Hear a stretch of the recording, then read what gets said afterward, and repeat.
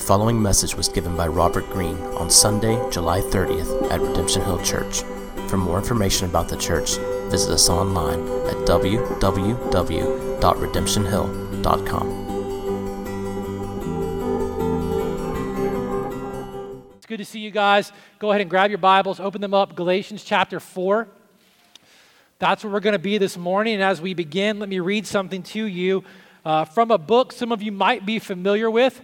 It's a book written by a man named J.I. Packer. The title of the book is Knowing God, and it was a book that was given to me early in my journey with the Lord, and it's a book that I go back and reference very regularly, but probably reread every couple of years or few years. In the book Knowing God, Packer says this: what is a Christian?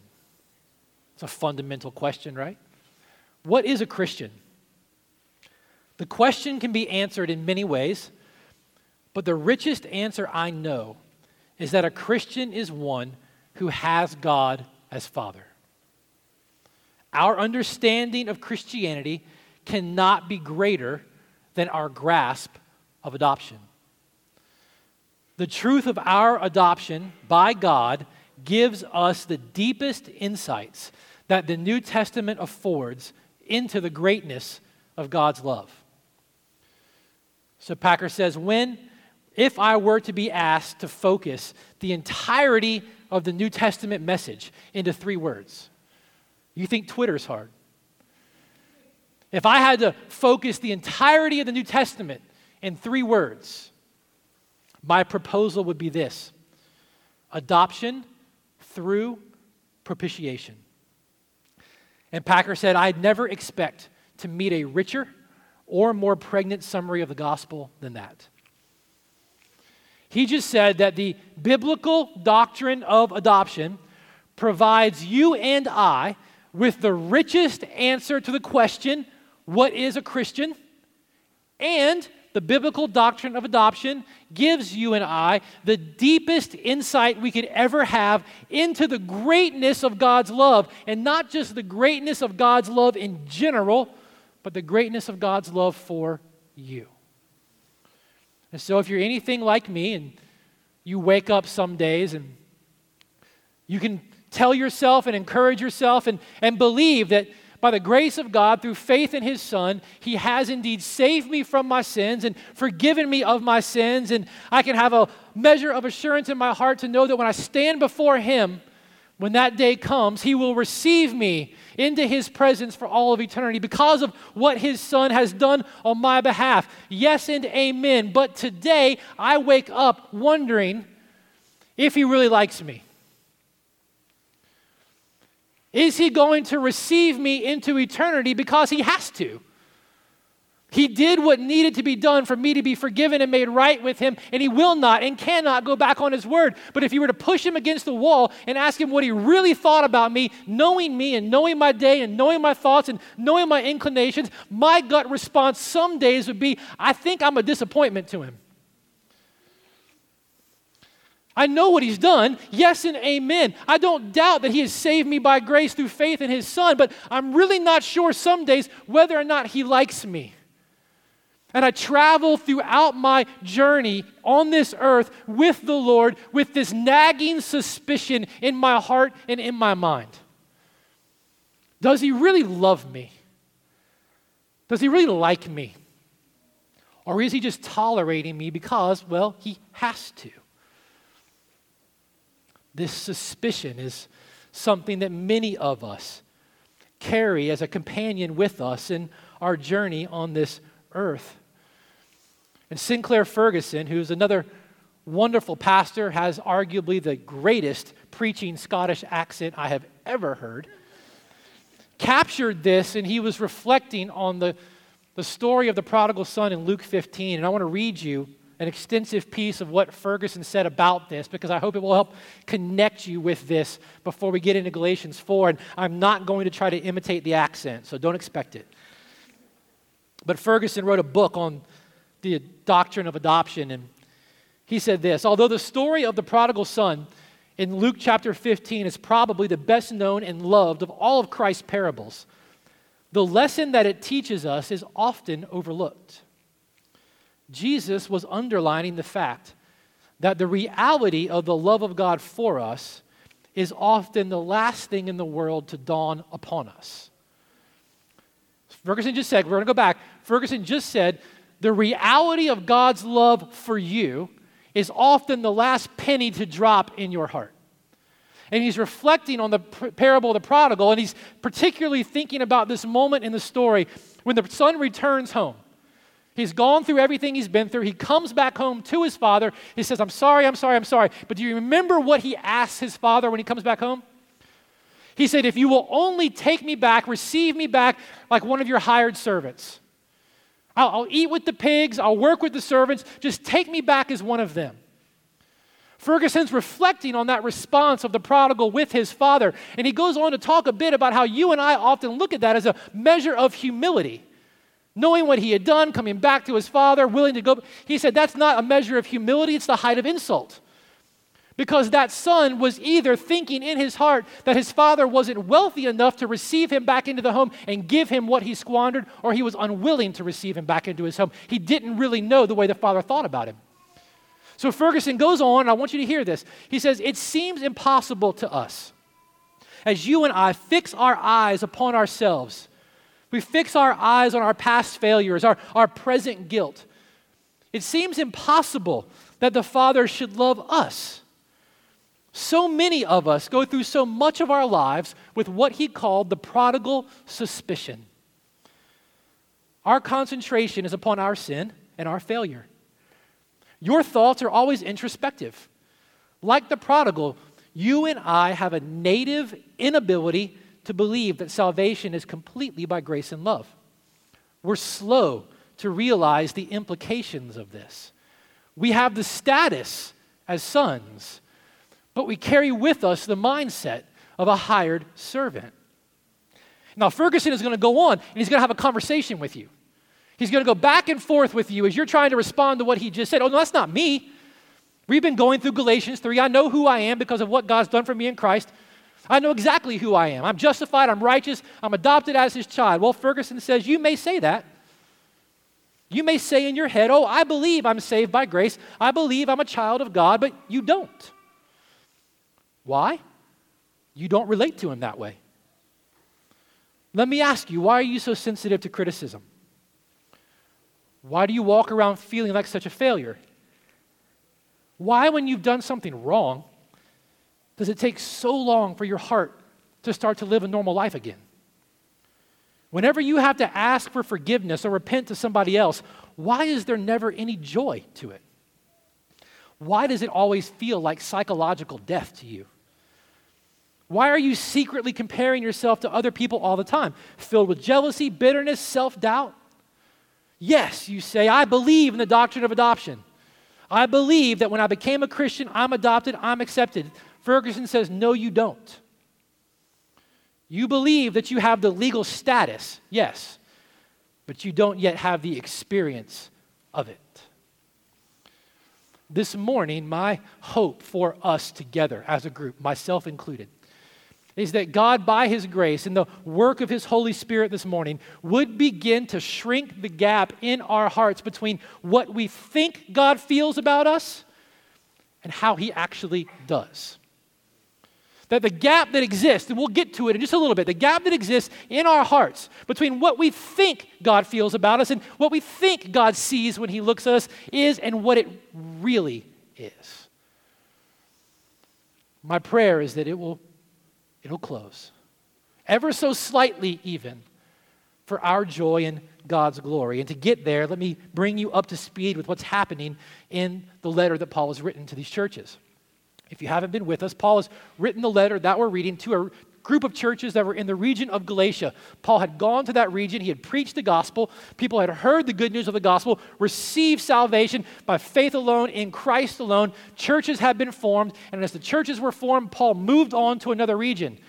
And after Paul moved on to another region, a group of teachers moved into the region of Galatia, and they had begun teaching these new churches that in order to be fully accepted by God, Yes and amen, God saved you by grace alone, through faith alone, in Christ alone, but to fully be accepted by him, to know you're right in his eyes, to know his affection is towards you, you need to submit yourself. Many of these people were not Israelites. You need to submit yourself to God's Old Testament law and ceremonial rules, in particular, circumcision. And Paul's been writing this letter to these churches, helping them to understand that these teachers were completely misunderstanding and misapplying the law. In fact, what they were encouraging these churches to do and what they were encouraging these churches to believe, Paul said in chapter 2, verse 22, is a nullification of the grace of God entirely. And so if you've been with us in chapter 3, Paul has built a very dense and very systematic argument trying to help us see that the law of God was never meant to be a means for us to earn our salvation. It was never meant to be a means for us to save ourselves from our sin. Rather, the law of God was meant to expose to us the reality and the depth of our sinfulness and cultivate in us a desperation for our Savior. That's why in chapter 3, verse 19, Paul finally asks a rhetorical question, why then the law? If the law can't be a means by which I perform for God to assure his affection for me, what's its point, Paul? And we've seen in the last couple of weeks how Paul answered that in verses 23 and 24. The law has held us captive. It's imprisoned us. It was to be our guardian until Christ came. So chapter 4, Paul continues with the argument. And to get us to the place of understanding who we are in God's eyes and experiencing that reality, Paul reminds us again of who we were before God sent his Son. Verse 1, I mean that as an heir, as long as he's a child, is no different from a slave. Though he's the owner of everything, he's under guardians and managers until the date set by his father. Paul's going back to the illustration we've seen the last couple of weeks, this process of coming of age that was a reality in society back then, where an heir of an inheritance from the time he was about 5 until in various situations you can read in history books, 16, 18, or even 23, whatever time his father set for him between the age of about 4 or 5 and that time, his life was managed by guardians who took him everywhere he went, who disciplined him for disobedience, who put rules in front of him. They were his escorts, his protectors, his disciplinarians, and all the inheritance that was set to be his was managed for him by trustees. Though in the legal sense he was the owner of all of it because of who he was, he didn't possess any of it. And so that's why Paul says, even though he's the heir, sometimes he can feel much more like being a hired servant. Because everybody's telling you where to go, what to do, disciplining you, and what's rightfully yours by who you are isn't yet in your possession. So Paul takes us back to this reality and says, the same way, so were we also. When we were children, we were enslaved. The law held us captive. The law imprisoned us. It was our guardian, Paul said, until Christ came, in order that through Christ we might be justified by faith and not by works of the law. So what Paul is reminding them of is something we've already said and he's already said, is that until Christ came, until the work of God in your heart by his Spirit opened your eyes to see the glory and the beauty of God in the face of his Son, until the grace of God moved upon your heart that you might believe upon his Son by faith, you were enslaved, imprisoned to your sin, by your sin, and you could not get yourself out of it. You needed a Savior. And so in reminding them of who they were, Paul then points their attention to the most glorious and gracious of provisions for this situation. Look at verse 4. But when the fullness of time had come, God sent forth his Son, born of a woman, born under the law, to redeem those who were under the law, so that we might receive adoption as sons. Those two verses are worthy of an entire year's worth of sermons and an entire lifetime of reflection and meditation. While you were enslaved by your sin to your sin, while you, Paul will tell the Romans, were still sinners, God acted. God sent. God graciously changed everything for you. Bottom line there is simply this: being found in Christ, as we've talked about the last couple of weeks, being a Christian is the result of what God's done for you. You did not set yourself free from the chains of your own sin. You didn't pick the locks and break free yourself. God graciously set you free. Spurgeon tries to find a way to impress this reality home for his congregation. This is what Spurgeon said about this verse. He said, when the fullness of time had come, God sent forth his Son. Notice this, we moved not an inch towards the Lord, but the Lord towards us. I do not find that the world in repentance sought after its maker at all. No. The offended God himself in infinite compassion broke the silence and came forth to bless his enemies. All good things, Spurgeon said, begin with him. And just consider for a moment the richness of what Paul's communicating here. And we can't even begin to do it justice. But what Paul says is that in the fullness of time, not a moment too soon, not a moment too late, redemptive history for all of time, Paul says, had been pregnant, waiting until the day was right for the Son of God to come forth. That's the imagery he has there. In the fullness of God's redemptive plan, history was pregnant with the awaiting of his Son. Not a moment too soon and not a moment too late. God sent forth his Son because the Son of God was the only one uniquely qualified to set sinful men and women like you and I free. How was he uniquely qualified? Well, that's what Paul wants you to see in the verse. He was born of a woman. The Son of God, to redeem sinful men and women like you and I, had to be like us. If he wasn't fully like us, he could have never been our substitute. He could have never redeemed sinful men and women like us. But he didn't simply need to be fully like us, he needed to be fully God as well. He was, Paul said, the very Son of God, God the Son. Fully man, fully God, born under the law. When Jesus was born, he was born subject to the entirety of God's law.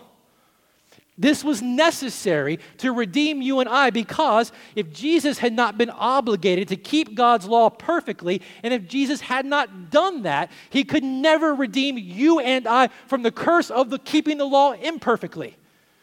He could never set us free from the chains of our own sin, from the chains of our own transgression, if he had not done what we could not do, and if he did not do it perfectly. If he wasn't a perfectly righteous man, he could not redeem unrighteous and sinful men. But Jesus being born under the law doesn't just mean he was born under the obligations of obedience. He was also then born under the obligations of disobedience and the curses of disobedience. So Paul wants you to understand Jesus, the Son of God, God the Son, truly God, truly man, born of a woman, perfect obedience to the law, was in order to redeem those who were under the law. God sent his Son to liberate, to set free from imprisonment by the law and set free from enslavement to sin, sinful men and women like you and I. Now, that deserves a year of its own exploration. Paul says something else that I want you to notice. If you write in your Bibles, I hope you do. It's okay to do that. And I hope you use them. I know the screens, you just stare at the screen. You can use a Bible, but that's another story. The next two words are crucial. You're going to capture the weight of what Paul's saying and hopefully allow it to explode in you by his work in a few minutes. You need to catch the next two words. The next two words are key. God sent his Son to redeem those who were under the law. What are the next two words? So that. Circle that, underline that, highlight that, whatever you need to do.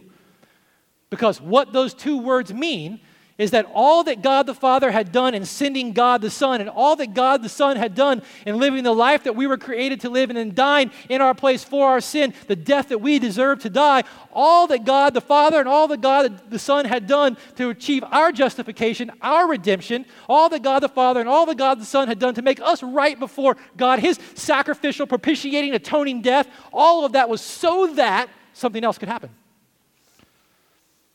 As brilliant as justification is, and Paul's been arguing for justification this entire way, Justification is the foundational blessing of the gospel, because the most foundational need that every single one of us has is to be made right before God, for our sins to be dealt with, that we might be able to be right with Him.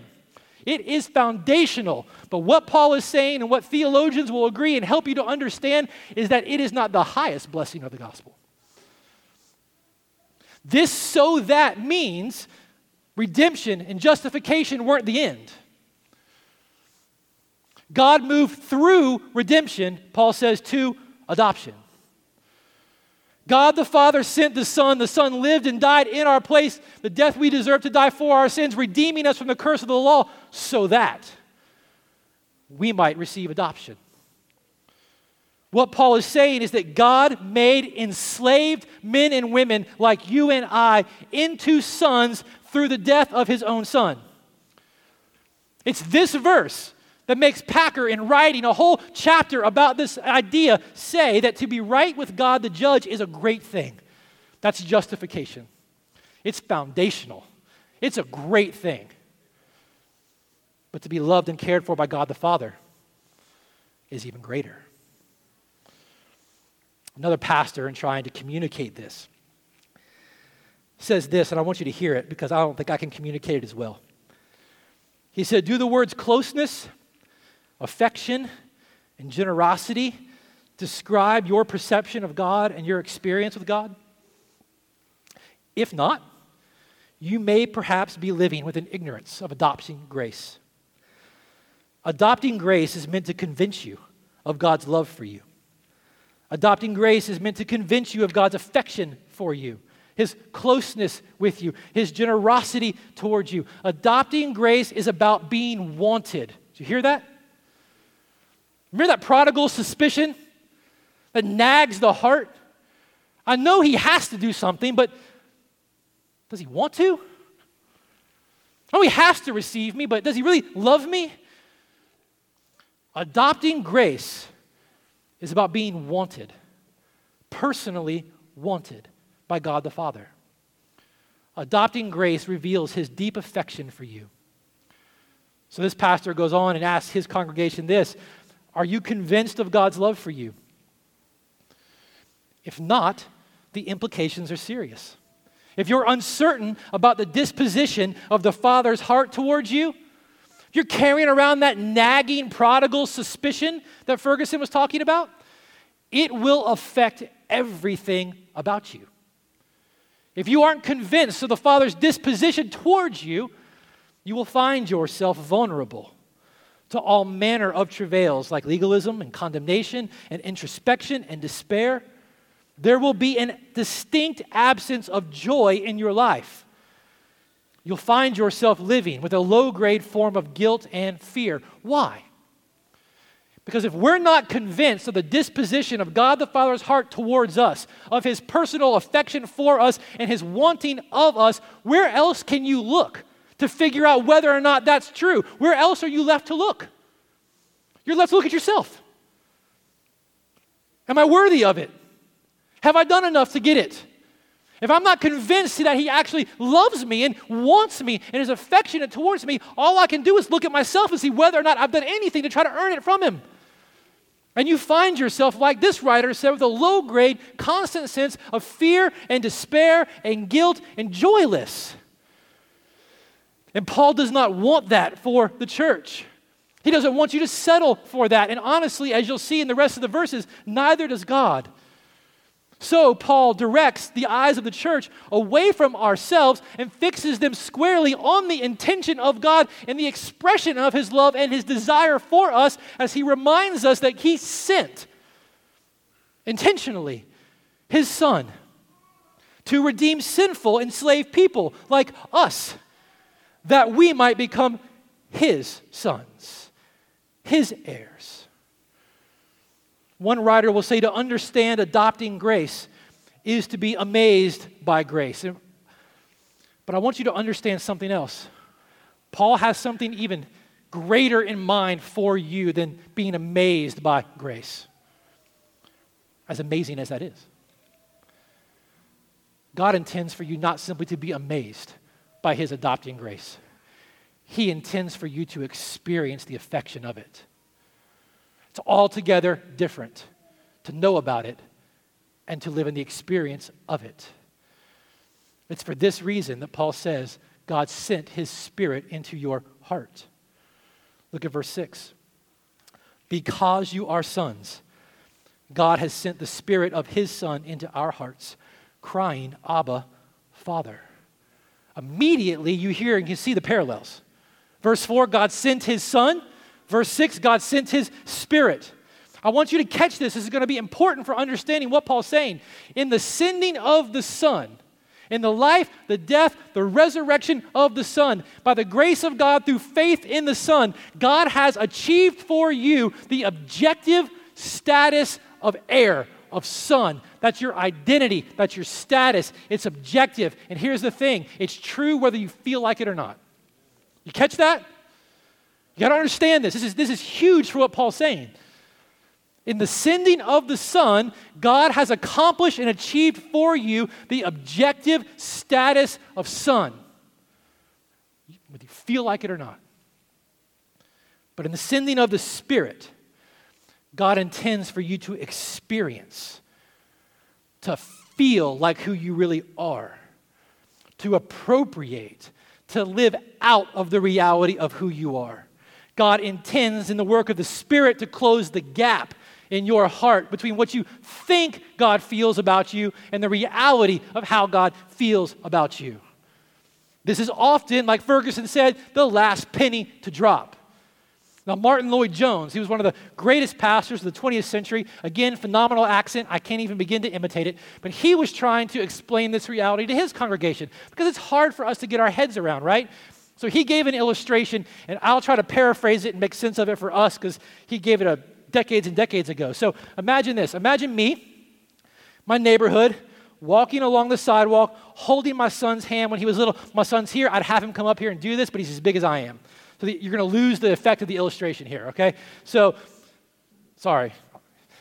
Walking along the sidewalk, we did it 10,000 times when he was little. When he was learning to walk, just walking along the sidewalk, holding his hand, enjoying the outside, enjoying each other. He knows I'm his dad. He knows I love him. He knows he's my son. He knows I care about him, right? That's his status. That's his identity. Now, what he doesn't know is that in a moment, I'm going to pick him up. I'm going to hold him tight, and I'm going to kiss him. Let me ask you this. When I pick him up, hold him tight, and kiss him, is his status any more my son than when we were just walking on the sidewalk holding hands? Is he any more my son when I scoop him up, kiss him, and hold him tight than he was when we were holding hands walking on the sidewalk? No. His status hasn't changed at all. And this was Lloyd-Jones's point. Lloyd-Jones says, but oh, the difference in the enjoyment of the status. There's a difference between understanding and knowing something and actually enjoying it and experiencing it. Spurgeon had a hard time getting his congregation to understand this too. And I know I feel like I'm like on a treadmill or trying to make sure your eyes kind of, oh yeah, I get that now. Spurgeon's trying to figure this out too.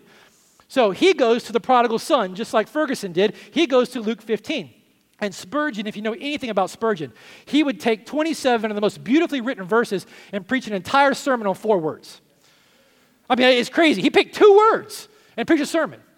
So on the prodigal son, Spurgeon preached a sermon on 4 words. The father kissed him. Spurgeon's point was something similar to what Ferguson was making in trying to help his congregation understand this. The son comes back to the father, but in his heart, he knew he was the father's son, but he did not believe the father was willing to receive him back as his son. The whole time he comes back and says, let me live with the pigs, let me be a servant. The robe was there, the ring was there, the fatted calf was there. It was all there. Dad was there, but he didn't believe dad was willing enough to receive him back that way. He didn't believe in the reality of who he was. So the father kissed him. Altogether different experience to enjoy the reality of who you are. There is a chasm in our mind, in our heart, in the deep-seated reality of who we are between what we think God feels about us and how God actually feels. Yes, he has saved me by grace through faith in Christ. But now I keep my eyes focused on myself and wonder whether or not I've done enough to deserve it, whether or not I'm worthy enough of his love. I can't go to him because I know me. That's the prodigal's suspicion. I find it illustrated in no better way than the end of the movie Saving Private Ryan. You ever seen that movie? I'll try not to ruin the whole thing for those who haven't. But it starts with a man who had fought in World War II going to the memorial and standing over the tombs of those that he had been in war with. And the rest of the movie up until the end is the story between that man and the tombs that he's looking at. That man was in war. His brothers had died.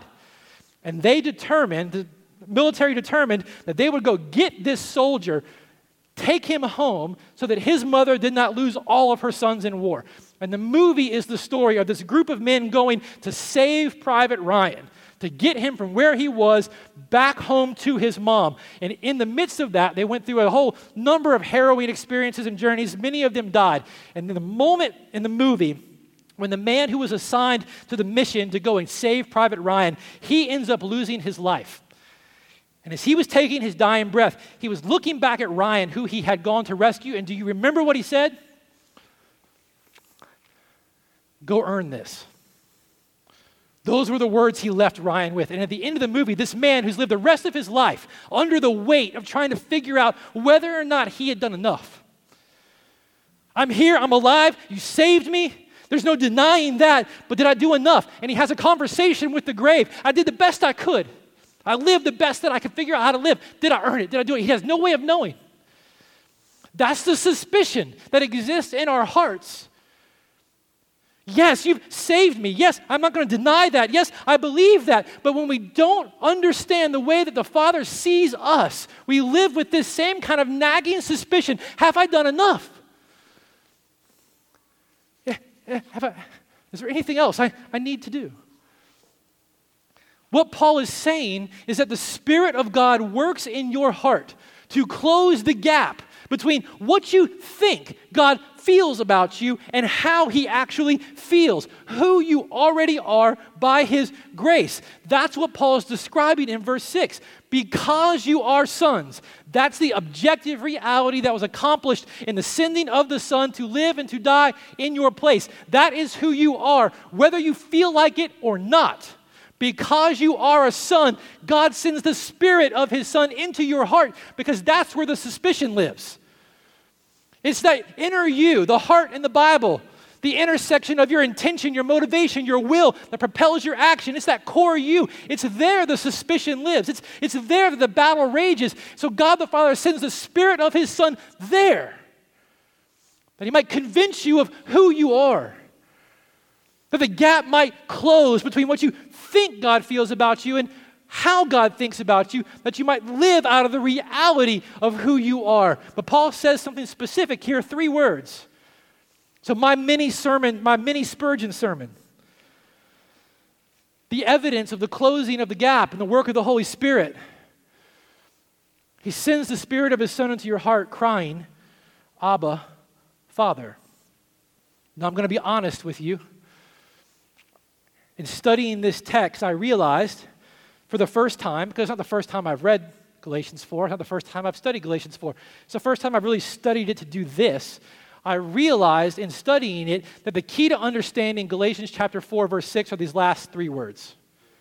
They make all the sense of what Paul is saying. So I realized that I needed to go learn Galatians chapter 4, verse 6 anew because I didn't understand it rightly. Because if you're like me and you're familiar with it, you've probably heard someone teach or you've read somewhere that this cry of the Spirit, Abba, Father, is pointing to or leading to the privilege that we have now as sons, as heirs, to come to God not as a distant father that we have to perform for, not as a judge that we have to perform for, but as a dad ready to receive us, that we have the freeness of affection to come and to talk to him and to pray. That's how I've always understood it, and that's true. That's not the fullness of what Paul's saying, though. And I felt like the answer to it was in these 3 verses, but I wasn't really sure. So I contacted friends and I contacted other pastors who had taught this and who had studied this doctrine far more deeply than I had to help me better understand what Paul's saying here. And I found out that my suspicion was right. There's more there than that. And it's the key in these 3 verses to help you understand what God is doing for your joy in your heart by His Spirit.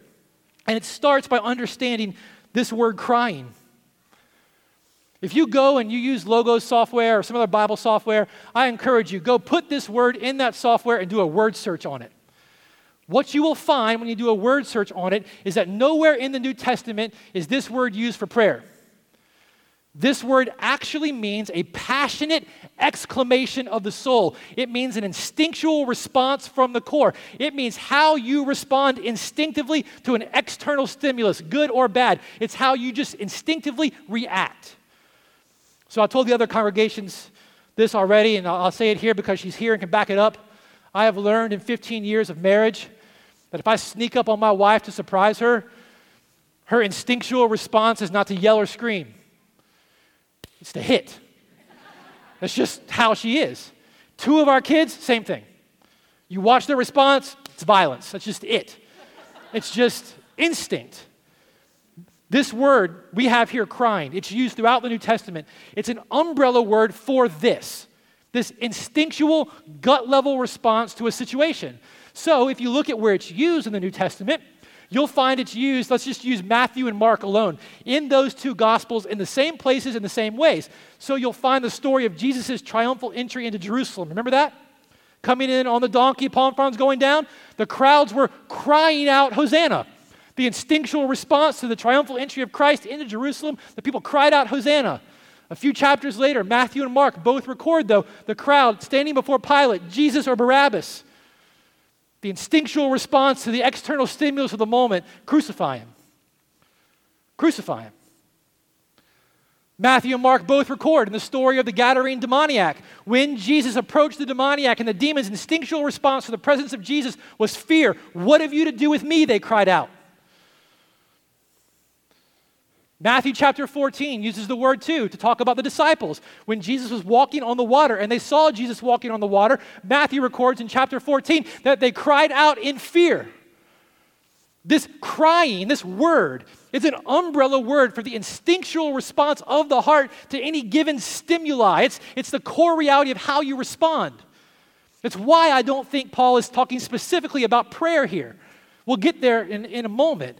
But you put that word together with this next one, Abba. It's an Aramaic word. You're probably familiar with it. You've probably heard people preach about it. You've probably read books about it.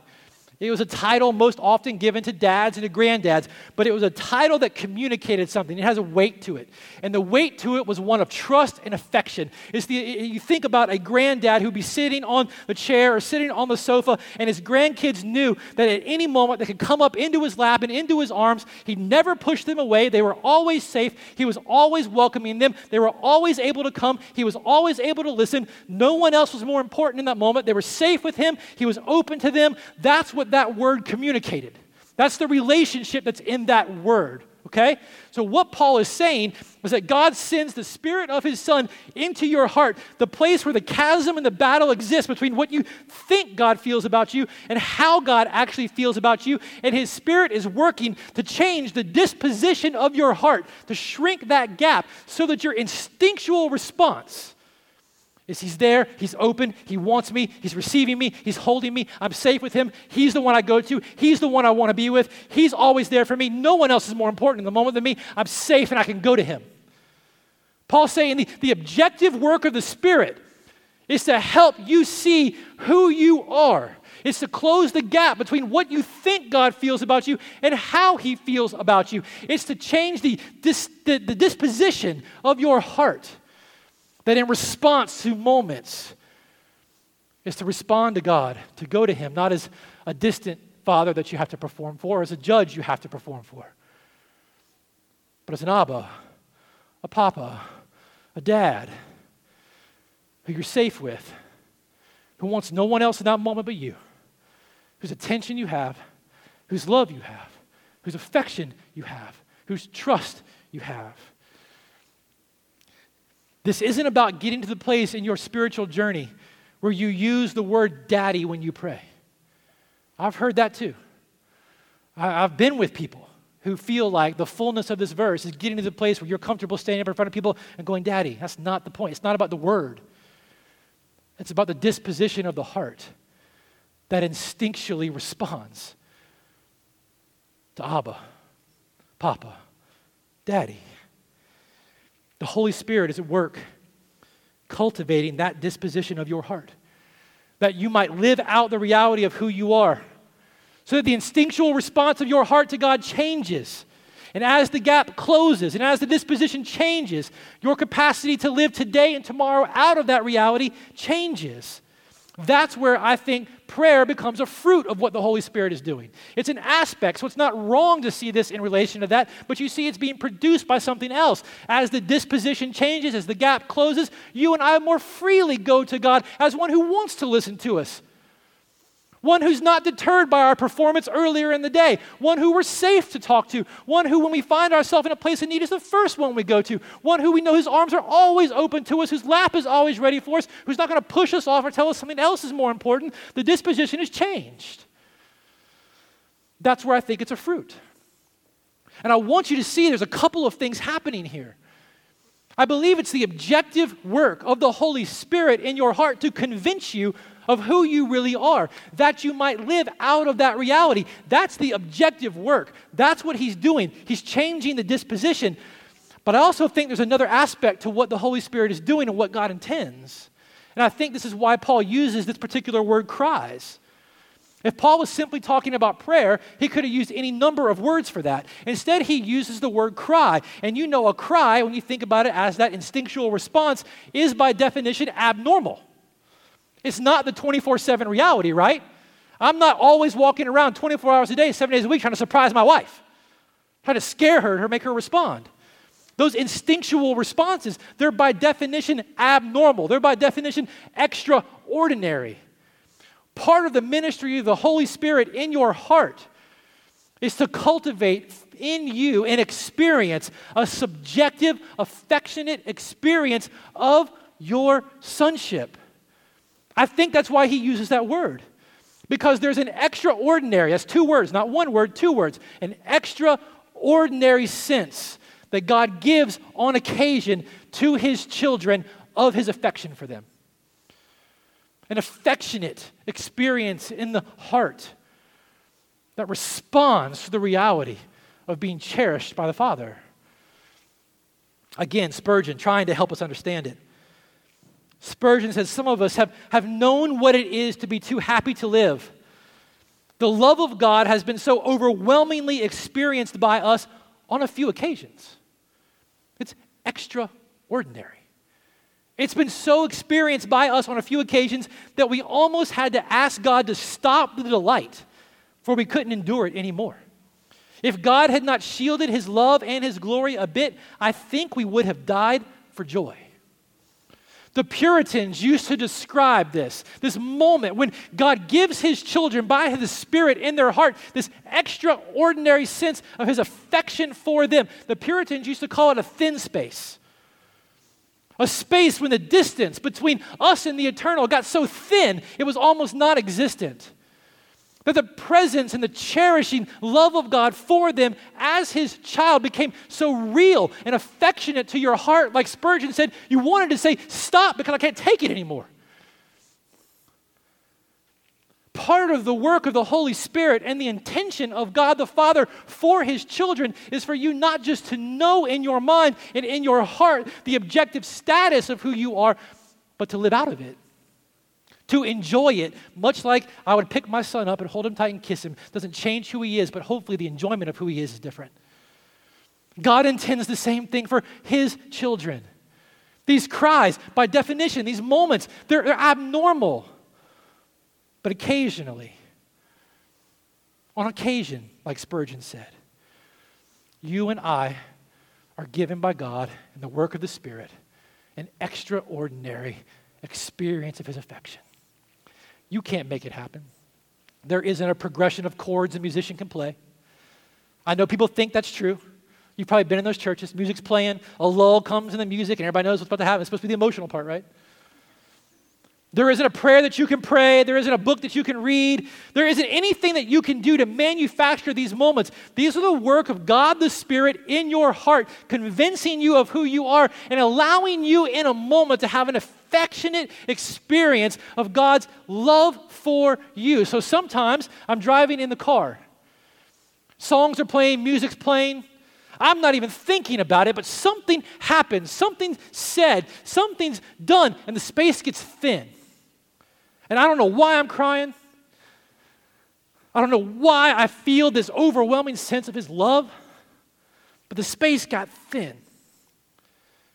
Sometimes with my kids, maybe it's how we're interacting. Maybe it's the way they're coming to me and the way they're showing their love for me. Something in that moment by the work of God the Spirit in my heart relates what they're doing to the way that God sees me. And I know the love that I have for them in the moment is about to explode. Like I feel like my own heart's about to burst. And somehow God the Spirit connects that for me in the moment of God's love for me, and the space gets thin. I can't make it happen.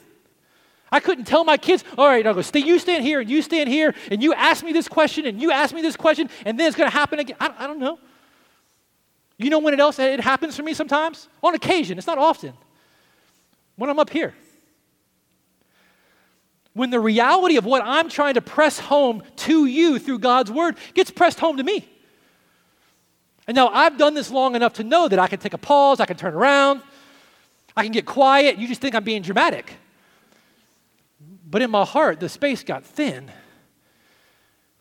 And an extraordinary experience of His affection for me as His son was given. You can't make it happen. But you can ready yourself. Paul has already told us how we can ready ourselves for this experience and how the work of the Holy Spirit continues to close the gap. Watch this, and this is how we'll close. The ministry of the Holy Spirit in you is one of closing the gap between what you think God feels about you and how He does actually feel about you, the change of the disposition of your heart and the work of giving you the subjective reality and affection of God's love for you. Now watch what Paul's done. Chapter 3, verse 2. Paul said, "Let me ask you this. Did you receive the Spirit by works of the law or by hearing with faith?" Verse 5, "Does He who supplies the Spirit to you and work miracles among you do so by works of the law or by hearing with faith?" Paul said, you received this Spirit of God into your heart as you heard the gospel with faith. You experience now the ongoing work of the Spirit, this miraculous work of the Spirit, changing you and working through you, not as you perform for God, but as you continue to hear the gospel with faith. You ready yourself for these extraordinary experiences of God's affection for you, ministered to you by His Holy Spirit.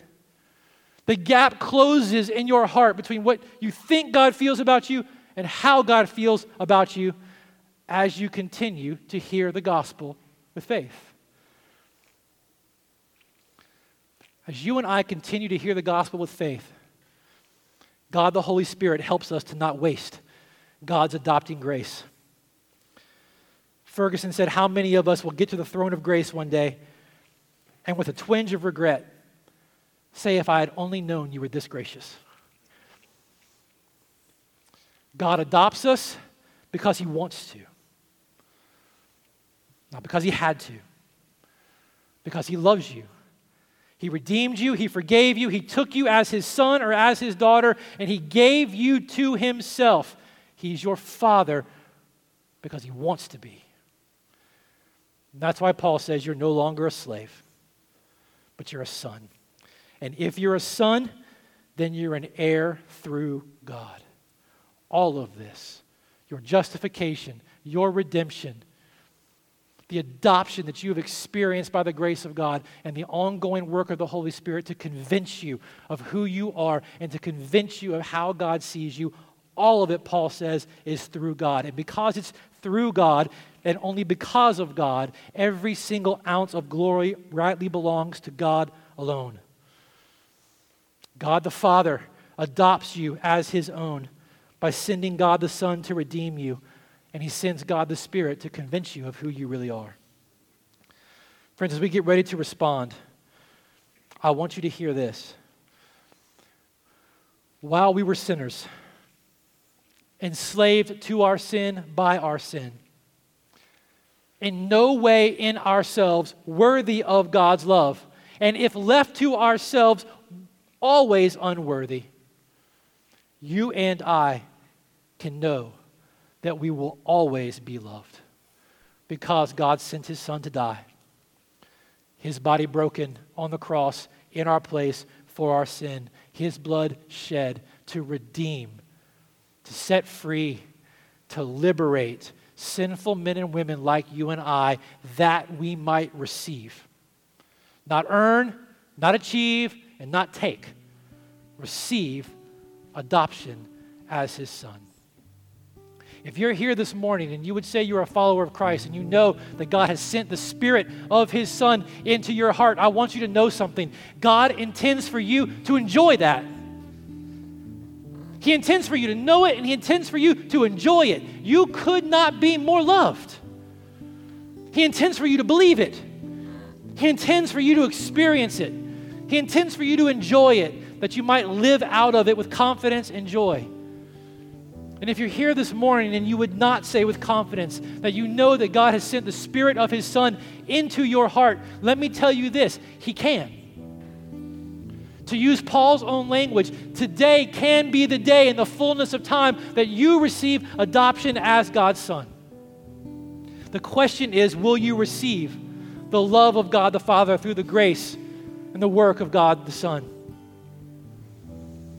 John Owen, one of the greatest theologians ever, said the greatest sorrow and the greatest burden that you or I could ever lay on the Father, the greatest unkindness we could ever do to him, is to not believe that he really loves you as he does. Friends, we get the chance in just a moment to respond with joy, with confidence, in celebration, that as a family of redeemed sinners, as a family of adopted orphans, we get to celebrate the love of God our Father together as we receive communion. So I'm going to pray for us, and we're going to give you a moment to reflect on God's word quietly, and then we'll be called forward together as a family, as God's children, to remember the work of God the Son in redeeming us from the curse of the law, and remembering the love and the intention of God the Father in sending the Son and in sending the Spirit at work in us now to convince us of who we are. I'm going to pray for us, and then we'll have a moment to reflect and respond. Father, we thank you with all of our heart, with all that we are this morning, that you didn't just save us, and it would be enough. You didn't just forgive us. It would be enough. It seems crazy to even say it, but you didn't just forgive us, and you didn't just make us right. You made us your own. You've given us yourself. God, let that penny drop in my heart this morning, today, and tomorrow, and the next day. Let the penny drop deeper. Let it drop further. Let your love for us just go deep. Lord, help us to wake up and to live out of a love and an appreciation of your disposition towards us. Shrink that gap in our heart between what we think you feel and how we think you see us and how you really do. Lord, let it may change the way we love you. May it change the way we love one another. May it change the way a watching world sees the glory of your gospel and the grace of your Son through your people. We ask this in Jesus' name. Amen. You've been listening to a message by Robert Greene given at Redemption Hill Church in Richmond, Virginia. For more information on the church and to hear other messages, please visit us online at www.redemptionhill.com.